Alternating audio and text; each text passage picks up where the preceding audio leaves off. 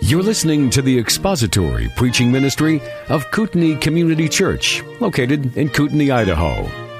We pray that Christ is exalted and your spirit is blessed by the teaching of God's Word. For more information about Kootenai Church, please visit us online at kootenaichurch.org.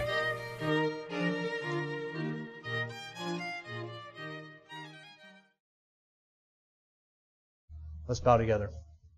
Our Father, we come now to your word, and we must bow our hearts and our minds before it and understand and confess that there are things which are too great for us to fully comprehend, and yet you have revealed such wonderful truth in your word.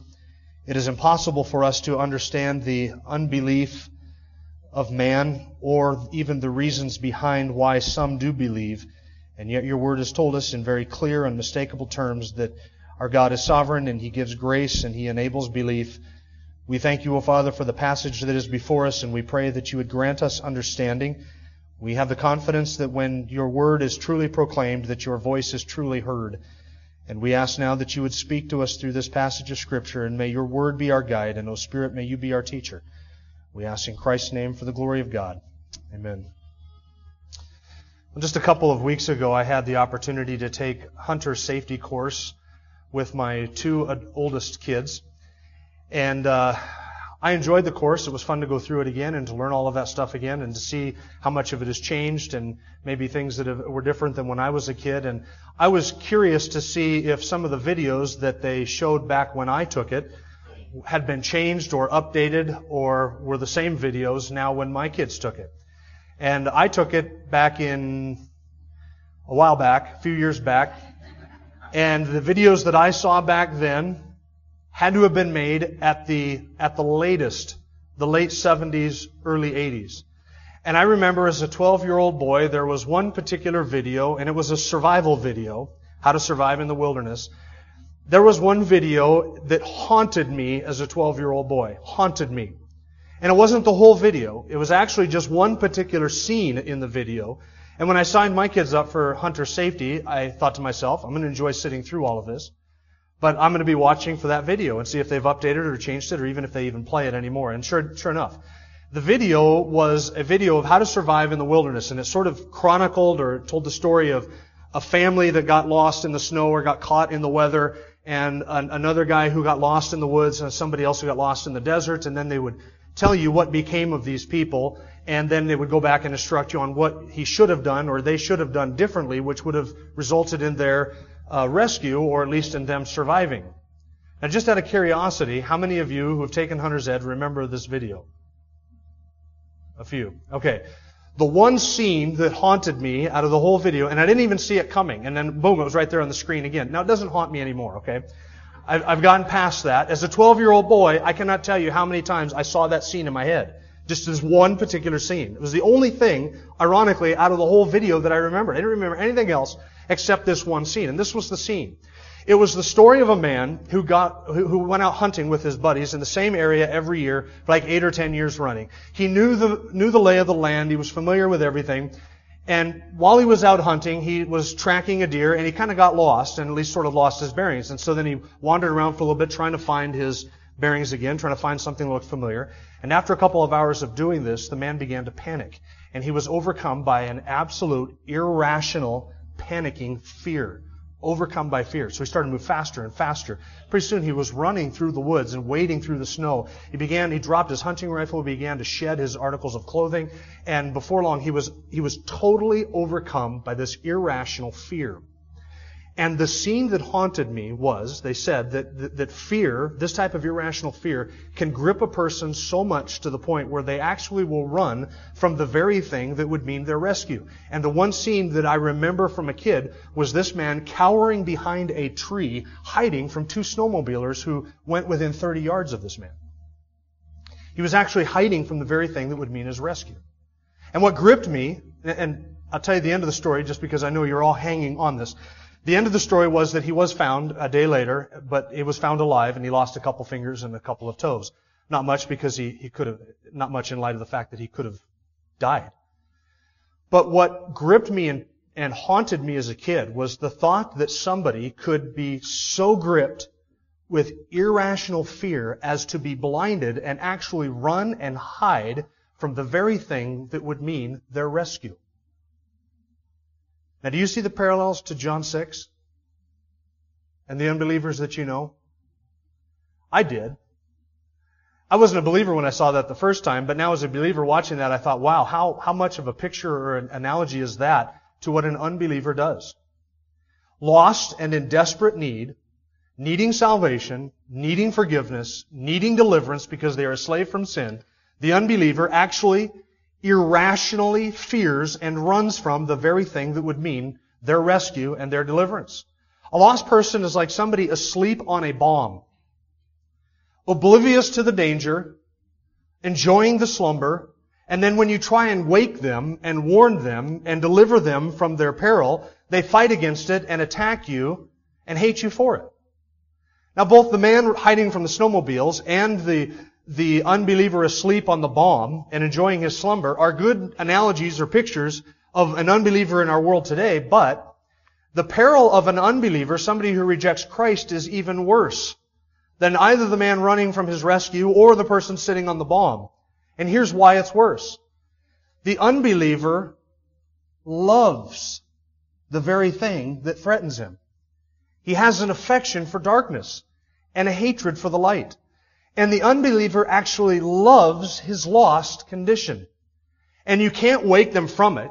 You can't coerce them out of it. You can't lure them out of it because no amount of evidence and no amount of effort on your part was able to dislodge their love for darkness and to wake them from the slumber. And when you try and do so, when you try and deliver them from peril, they'll hate you and attack you for it.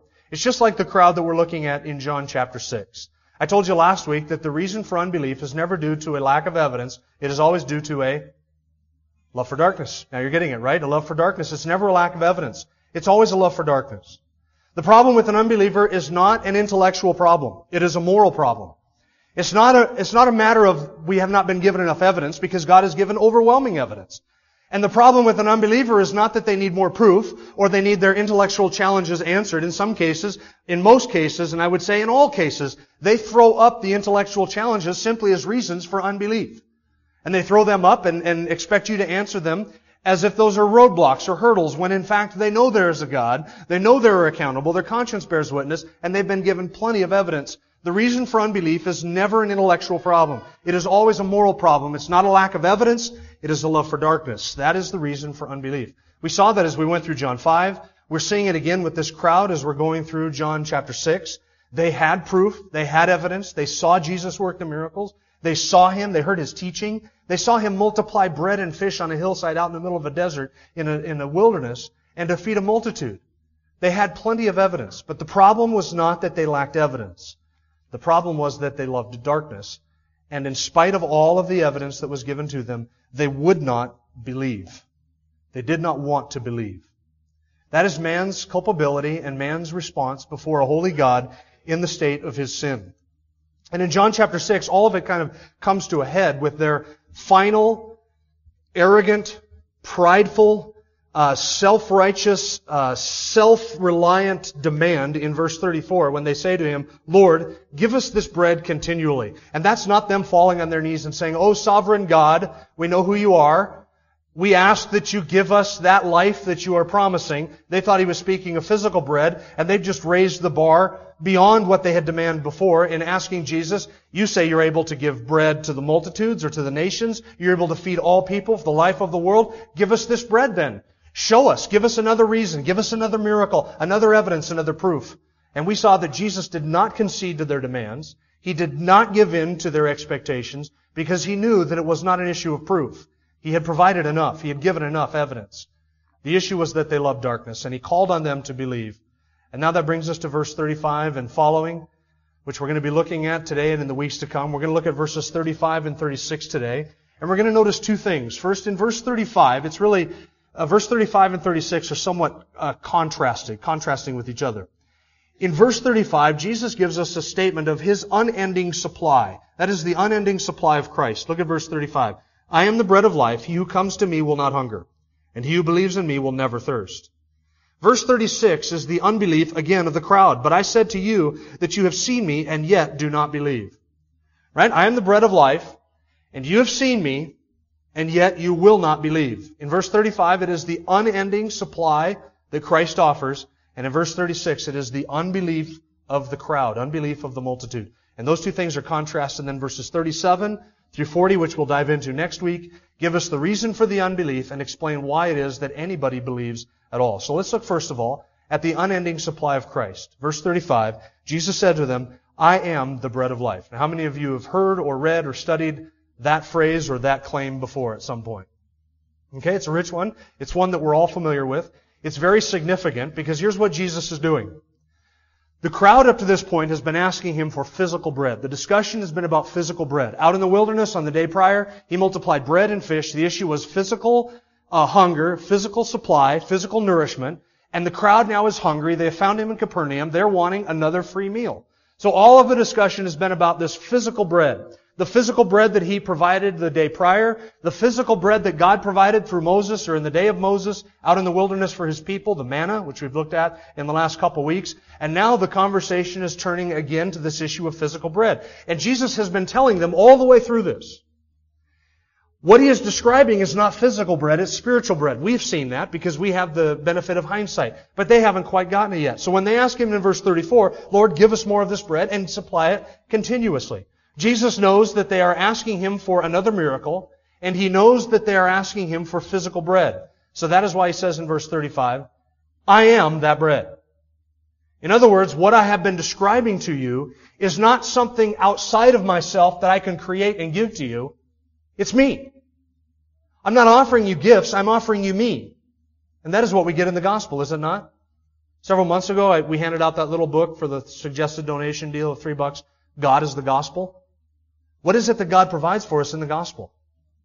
It's Himself. It's not a list of benefits. All the benefits come to us, yes, but why do all of the list of benefits come to us in the gospel? It's because God offers us Himself. He offers us His Son. So that if you have Christ, you have everything else. But you can't have everything else without Christ. What did the crowd want? Everything else. They didn't have time for Christ. And Jesus is saying to them, what I am offering to provide to you is not things outside of myself. It is me. I am that bread of life. And if you have me, you have life. Because He is the bread of life. Now there's something significant about that phrase, and I want to camp on it for just a second. What's significant about the phrase in verse 35 is actually, well, the bread of life is a significant phrase, but there's something else significant that doesn't immediately strike your eyes, and it is the first two words of that sentence, I am. I am. Now, if you studied the deity of Christ in the Gospel of John any time past, then you know that those two words, I am, ego eimi in the Greek, those two words are a name for God in the Old Testament and in the New Testament. Now, you caught it from Exodus 3, right? Exodus 3 verse 14, that's where it comes from. It comes from when God appeared to Moses in the burning bush, and Moses said to God, I'm going to the children of Israel, and I'm going to say to them, our God, the God of our fathers, has sent me to you. And they're going to say, oh yeah, what's His name?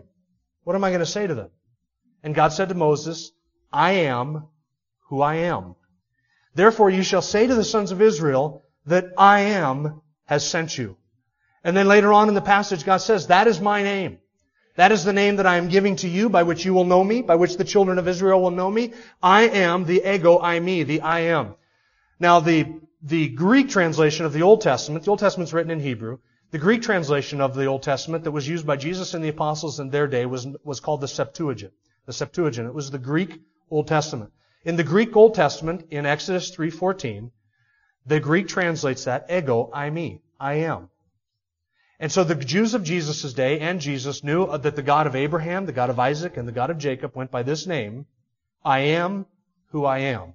It was the I am who sent Moses. And by I am, God is taking basically all of His non-communicable attributes, His omnipresence, His omniscience, His omnipotence, His eternality, His immutability, His unchangeableness, and all of those are wrapped up in that name, I am. God is not I was or I will be, but I am. That means He is the unchanging, unchangeable God. He's the same yesterday, today, and forever. Because He existed in eternity past, He exists today, and He will exist forevermore. And no matter what age you're talking about throughout all of human history, God is there and God is the same, and He is the I am. He's not different yesterday than He is today. He's the Alpha, the Omega, the beginning and the end, the first and the last, the I am. And there's so much wrapped up in that name, and that's how the Jews affectionately referred to God, as the ego eimi, the I am. Now that name is worth a series of messages just in and of itself, but we're not going to do that. What is important for you to know in today's context, in this passage in John 6, is that Jesus here uses that very same divine title of Himself, but He couples it with a metaphor.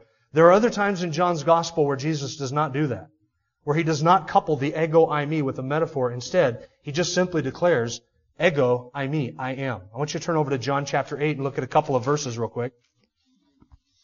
John chapter 8 is a significant one, and maybe when we get to John 8, since this phrase occurs there in such striking contrast, we'll deal with that name of God, I am, in more detail.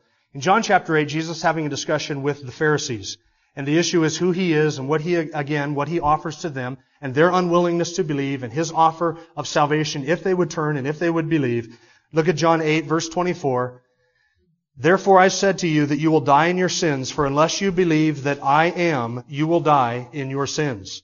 Now, probably every translation in this building has the word He, I am He, in italics or maybe capitalized or set apart in some way to indicate to us that the He is not in the original Greek.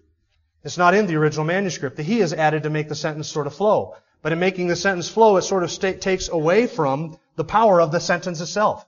Unless you believe that ego eimi, you will die in your sins. In other words, unless you believe that I am God, that I am the I am, unless that is part of your theology, when you come to me, you will die in your sins. Can somebody become a believer in Jesus Christ and be saved if they reject the truth that He is God?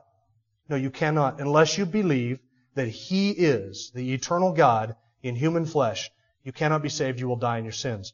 Jesus does it again in verse 28. Look at verse 28. Jesus said, when you lift up the Son of Man, then you will know that ego eimi, and I do nothing of my own initiative, but I speak the things as the Father has taught me. And there is His claim to deity, even in the context of speaking of the Father, who is also God, who has taught the Son.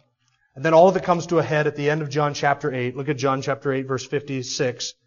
Jesus said to the Jews, the Pharisees, your father Abraham rejoiced to see my day, and he saw it and he was glad. So the Jews said to Him, you're not yet 50 years old, and you've seen Abraham?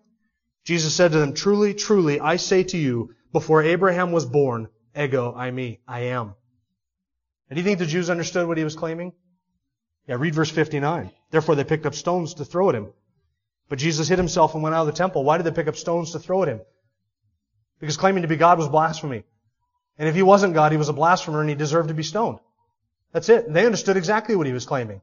He was claiming to be the I am. Now back to John chapter 6. There are times when Jesus, like in John 8, and another one in John 18, by the way, when the crowd comes to arrest Jesus and they're looking for Him, He says to them there, I am. And when He said those words, they got a glimpse of His glory and fell backwards. John 18.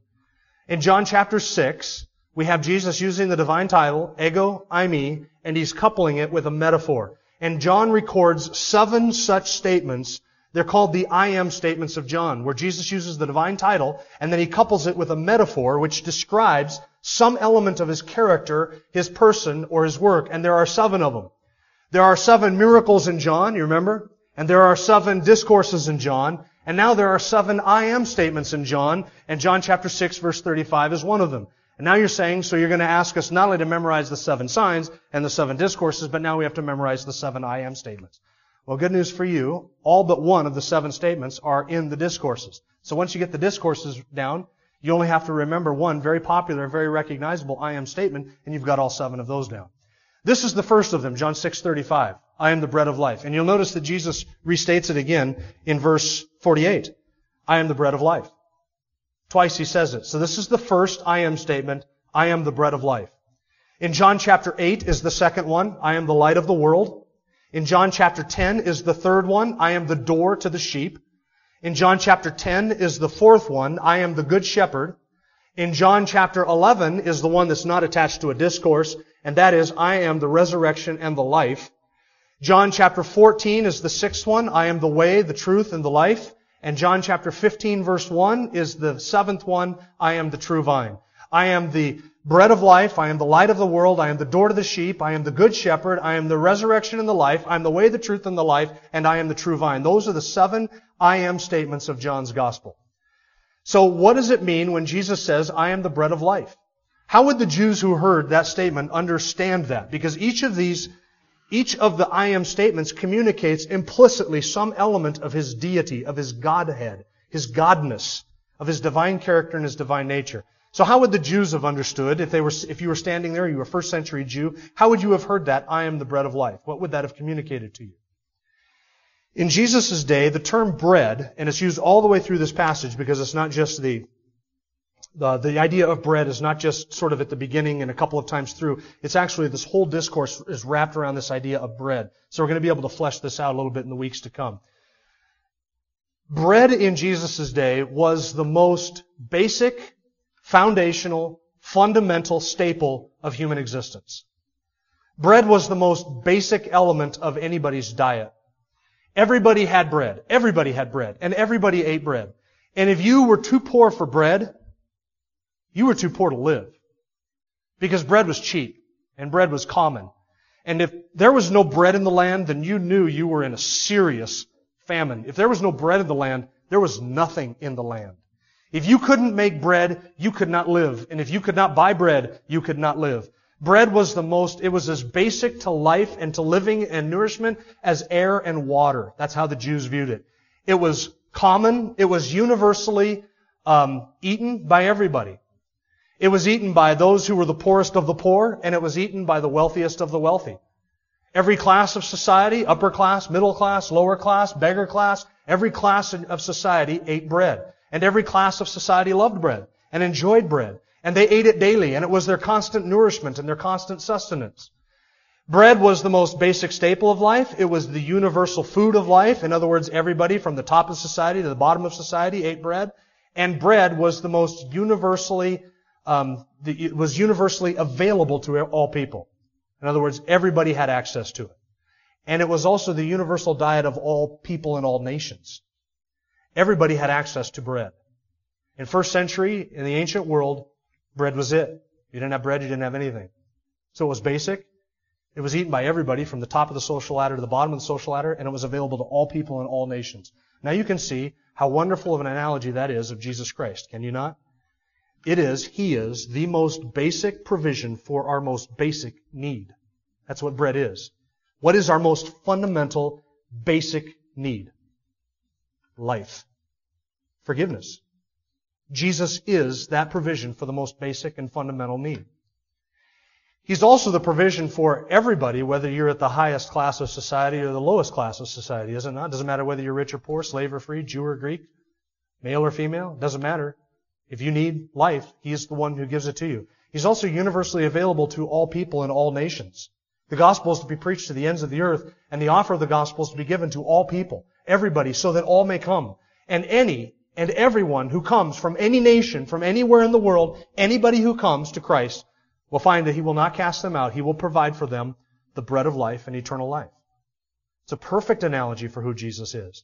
That He is the bread of life, and He is the most basic sustenance, and He is the most available sustenance to all people. It's not just bread for a certain class. It's not just bread for a certain nation. It's bread for all classes and for all peoples, and any who come will find that He will satisfy their deepest longings and their deepest needs. But the crowd did not come. In fact, they remained in unbelief. Psalm chapter 42 verse 1 describes the hunger that we have for God. As the deer pants for the water brooks, so my soul pants for you, O God. My soul thirsts for God, for the living God. When shall I come and appear before God? Psalm 63 verse 1, O God, you are my God. I shall seek you earnestly. My soul thirsts for you. My flesh yearns for you in a dry and weary land where there is no water. And there that desire, that longing for God is described in terms of hunger and thirst. So the Jews would universally recognize bread is our most basic sustenance for our most basic need. And when Jesus said, I am the bread of life, they would have understood exactly what He meant. We have a universal need. We have a most basic and fundamental need. And He is saying that He is able to meet that need for eternal life. Now look at verse 35 again. Jesus said, I am the bread of life, and he who comes to me will not hunger, and he who believes in me will never thirst. Now does that mean that once you are a believer, you no longer have any longings or unmet desires? Is that what that means? You shake your head because you say, well, that can't be it because I've been a believer and I have all kinds of longings and unmet desires. And if that's what that meant, then I would never hunger or thirst after anything. So we know from human experience that it's not true that once I have become a believer that all of a sudden every hunger and thirst I have is satisfied and I never experience it again. Didn't even the most mature and most godly of the apostles and the greatest of the apostles say, "O wretched man that I am, who shall deliver me from this body of death?" Didn't Paul want to go to be with Christ, which is far better, to leave this world and go to be with Him? Didn't Paul want to know Christ more and the power of His resurrection and be conformed to His image? All those desires are legitimate, and as Christians we have those desires, and it's right. To say as a Christian, I want more holiness. I want to be rid of my sin. I desire and long for fellowship with God's people and for the teaching of God's Word, and I hunger to be fed, and I thirst after righteousness. All of those thirsts and longings and hungers I have. So how is it that Jesus can promise, once you have come to me, you will never hunger and you will never thirst? When in reality, having come to Him, I do hunger and I do thirst after all of these things. How do we reconcile those two things? What is Jesus speaking of in John chapter 6? Is He speaking of the longing for holiness and fellowship and teaching of the Word? Or is He speaking of eternal life? He's speaking of eternal life. And that's what He is saying we will never hunger and thirst for again. And twice He says, and it's actually double negative in the Greek, if you were to read it literally, it would say, "He who comes to me will never, never hunger. He who believes in me will never, never thirst." So what need, what hungering and thirsting is Jesus describing? For fellowship and the teaching of the Word and growth in holiness, or eternal life? It's eternal life that He is describing. And that is what He is saying we will never, never hunger or thirst after again. In other words, when you come to Christ for salvation, you are given eternal life. And here is Jesus' promise. Having been given eternal life, you will never, never hunger or thirst for eternal life again. Never. You will never hunger or thirst. You will never be in a condition ever again in your life where you say, "Oh, if I only had eternal life." You might at some point say, "Oh, if I were only holier," or "if I were only more righteous," or "if I only had more of Christ." You'll have that your whole life. It's called progressive sanctification. But never in your life will you ever say, "Oh, if I could only have life." Because He is the never-ending, sufficient supply of life. Now, does this touch on the issue of whether somebody can lose their salvation or not? Certainly does, doesn't it? There are some who say that once you get saved, you can be saved. And then there will come a point where you sin or where God gets tired of you or where you fail to live up to whatever standard or expectations men put on you. And you will come to a point where you've lost your salvation. You'll hunger and thirst for salvation again. You'll hunger and thirst for eternal life. Not according to Jesus. Once you come to me for eternal life, I will give you eternal life and you will never, never hunger. You will never, never thirst. He repeats it. Because eternal life is eternal. Otherwise it would be called temporary life. Does that make sense? All the way through this passage, we are going to deal with the issue of eternal security from almost every conceivable angle. Every conceivable angle, because it is all the way through here. Why is it that I am eternally secure? How is it that Jesus can promise me, once you come to me for life, you will never hunger and thirst again? How is it that He can make such a promise? Because of verse 37 to 40, all that the Father gives Him will come to Him, and all who come to Him He will not cast any of them out. And this is the will of the Father, that of all that the Father has given to Him, He will lose none of them. And having come to Him, He's not going to lose me. He will never lose me because I've come to Him for life, and His promise is, you will never hunger and you will never thirst for life again. You'll hunger and thirst for a lot of things, but never eternal life. I've come to Christ.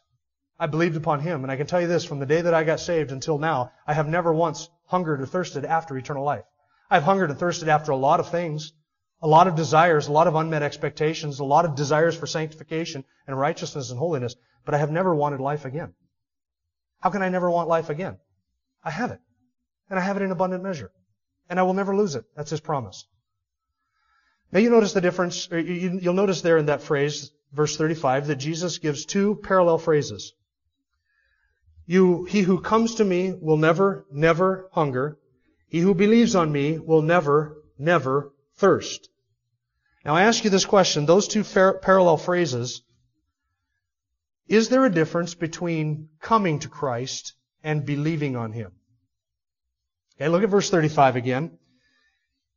He who comes to me will never, never hunger, and he who believes in me will never, never thirst. Two parallel phrases. The hungering and thirsting are obviously speaking of spiritual hunger, spiritual thirst, and Christ's unending sufficiency to satisfy our longing for eternal life, for hungering and thirsting.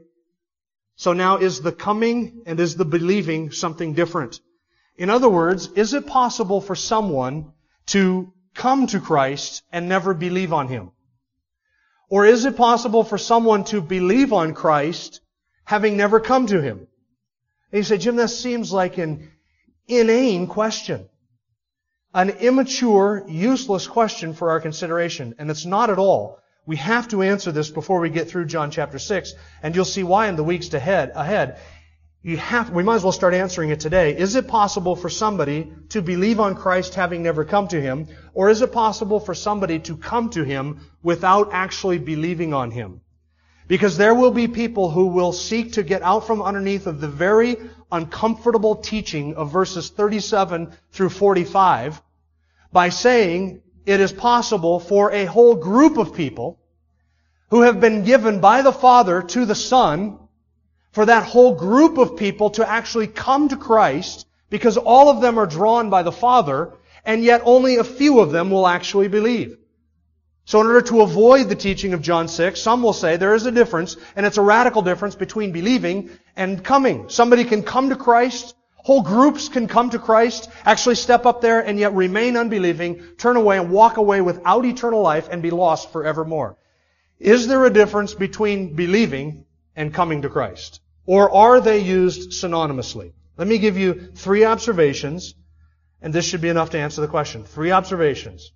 First, the coming and believing are used in verse 35 in 2 parallel phrases. The hungering and thirsting are obviously synonymous for the unmet desire or longing for eternal life and forgiveness. The believing and the coming of verse 35 are used for all intents and purposes in this entire passage synonymously. Second, both coming and believing have the exact same result. And notice this. Verse 37, all that the Father gives me will come to me, and the one who comes to me I will certainly not cast out.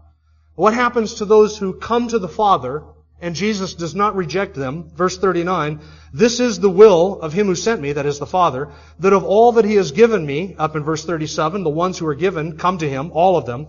Of all whom He has given me, I lose nothing, but raise it up on the last day. You notice the reference at the end of verse 39 to raising it up on the last day?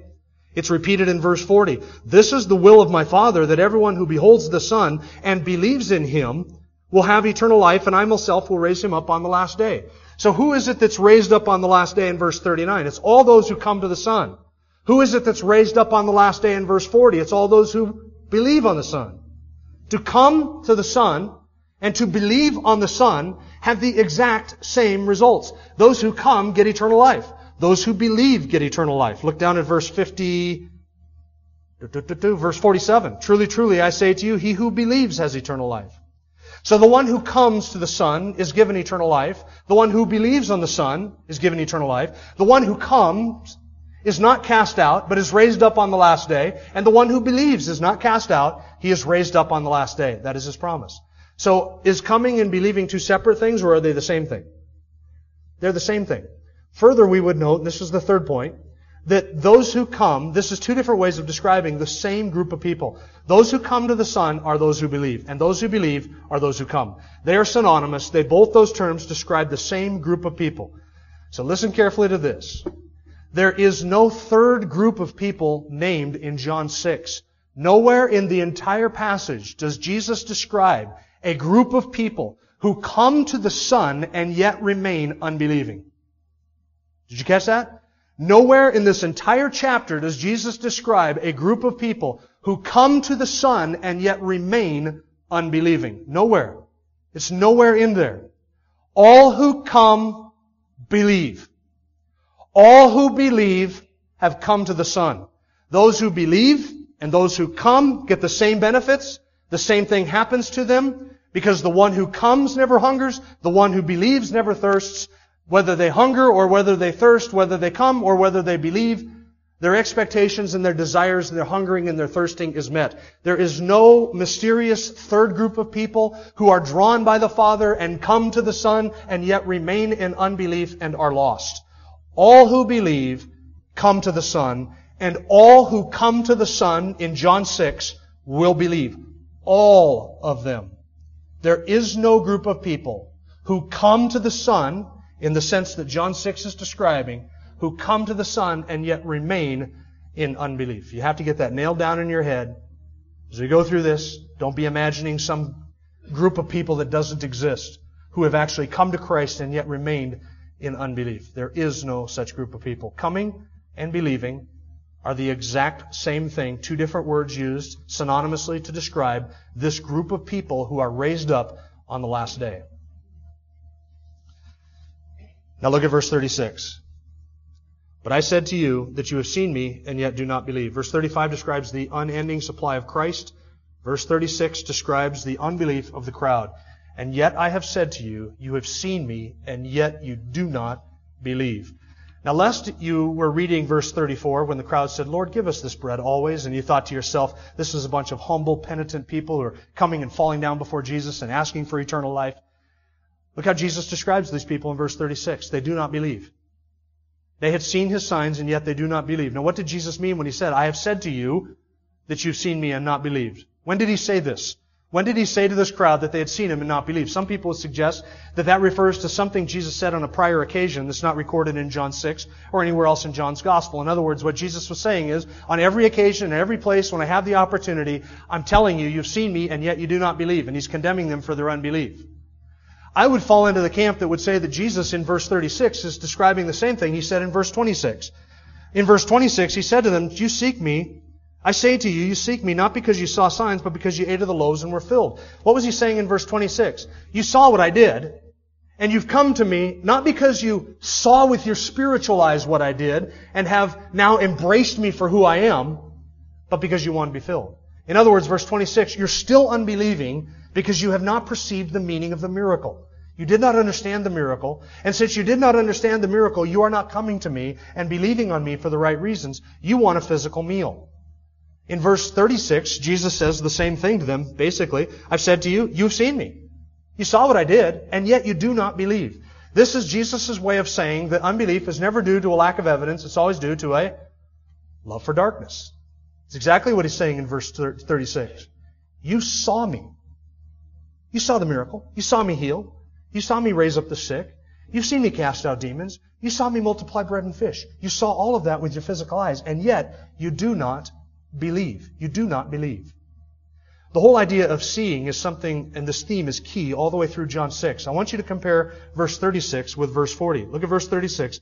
You have seen me, and yet you do not believe. Now look at verse 40. For this is the will of my Father, that everyone who beholds the Son and believes in Him will have eternal life. And I will raise him up on the last day. You see the two different references to seeing? Verse 36 is seeing. You've seen me, yet you do not believe. Verse 40 is seeing. It's beholding the Son, and yet believing and receiving eternal life and being raised up on the last day. So there's two different types of seeing mentioned in the passage, and Jesus is playing these off of one another. There's a group in verse 36 that saw with their physical eyes, but did not see with their spiritual eyes, and they remained in unbelief. There is a group in verse 40 who does not see with their physical eyes, sees instead with their spiritual eyes, and believes and is raised up on the last day. Verse 36 is people who saw Him physically. Verse 40 describes us. We have not seen Him physically, have we? We've never seen Christ in our presence performing miracles, and yet we have, in the words of verse 40, beheld the Son and believed upon Him and received eternal life, and we will be raised up on the last day. Two different groups. Those who see Him physically, but not spiritually, and remain in unbelief. Those who do not see Him physically, but see Him spiritually, and believe, and are saved. Now I ask you this question, what is the difference, and what makes the difference? What makes those two groups to differ from one another? It's not amazing to me that people today don't believe. If people could stand in the presence of Christ and see Him do miracles, and witness all of those divine acts, and yet remain in unbelief, you and I should not marvel that people don't believe today. You know what amazes me? That anybody believes. That any of us believe. What amazes me is that any of us have beheld the Son and believed in Him and received eternal life. We've never seen the miracles that these people saw. What is it that makes these two groups to differ? What is it that accounts? What is it that explains why it is that some who have never seen Him physically will behold the Son of God with spiritual eyes and believe upon Him, while others who have seen Him with their physical eyes do not see Him with their spiritual eyes and remain in unbelief? What makes one group to differ from the other? If you're thinking in your head, verses 37 to 40, you got the right answer. It's what's contained in verses 37 to 40. That's what makes one group to differ from another. There is a group who has been given by the Father to the Son as a gift, and all of them come to Him. That's what Jesus says. That's why some behold Him spiritually and believe. And that's why not all remain in unbelief like those in verse 36. Now, who's responsible for the crowd's unbelief? The crowd or God? The crowd or Jesus? Now, they've already tried to blame Jesus for their unbelief, right? Do another miracle so that we will believe. That doesn't cut the mustard at all. It's not Jesus who's responsible for their unbelief. It's not a lack of evidence. That's not the issue. That's what Jesus has said. You've seen me. You have enough proof. You have enough evidence. You've seen all that you need to see to make a decision, yet you remain in unbelief. So who's responsible for the crowd's unbelief? Is Jesus responsible for the crowd's unbelief because He would not do another miracle? No. Is God responsible for the crowd's unbelief because He did not give them to the Son? No. Who's responsible for their unbelief? We saw it all the way through chapter 3. We saw it in chapter 4. We saw it in chapter 5. We're seeing it now again in chapter 6. It is the unbeliever who is responsible for his unbelief because he loves darkness rather than light. He will not come to the light. He hates the truth. He is in rebellion against God. It is the unbeliever who bears sole responsibility for their unbelief. Now the question, if the unbeliever bears sole responsibility for their unbelief, then can the believer take sole credit for his belief? And the answer to that question is in verses 37 to 40. No. You can't. If you remain unbelieving, that's you. It's all you. That's your responsibility. And you will bear the wrath of God for eternity for your unbelief, because the problem is not a lack of evidence. It is your love for darkness. It's not an intellectual problem. It is a moral problem. It is a problem of the heart, and you cannot blame God for your wicked, rebellious, sinful, lost, blind, self-righteous heart. That is all yours to bear. If you believe, you cannot take 1 ounce of glory for it because it's not yours. The glory doesn't belong to you. It belongs to the Father, the Son, and the Holy Spirit, and their work of redemption, which is described in verses 37 to 40. And we'll get to that next week, verse 37. Let's pray. Our God, we thank You for Your immense grace to us in Christ. That You have loved us before time began, that You have graced us before time began. We thank You that You have so seen fit to give us to Your Son and then send Your Son to redeem us from our lost condition. We do ask, O God, that if there are unbelievers who are here, that You would draw them to Yourself. We know that they cannot come unless You draw them. They are lost in rebellion and wickedness and in moral rebellion against You. We pray, O God, that You would soften their heart, and the only hope for eternal life for those who are in a lost state and unbelieving is Your grace, solely and only Your sovereign grace. Draw our hearts together, draw unbelievers to Yourself, that You might be glorified in Your Son, for time and for eternity, we ask. In Christ's name, amen. Thank you for listening to the latest podcast from Kootenai Church. If you'd like to learn more about Kootenai Church or to donate to our church ministry, you can do so online by visiting kootenaichurch.org. We hope you enjoyed this podcast and pray you'll join us again next time. Once again, thank you for listening.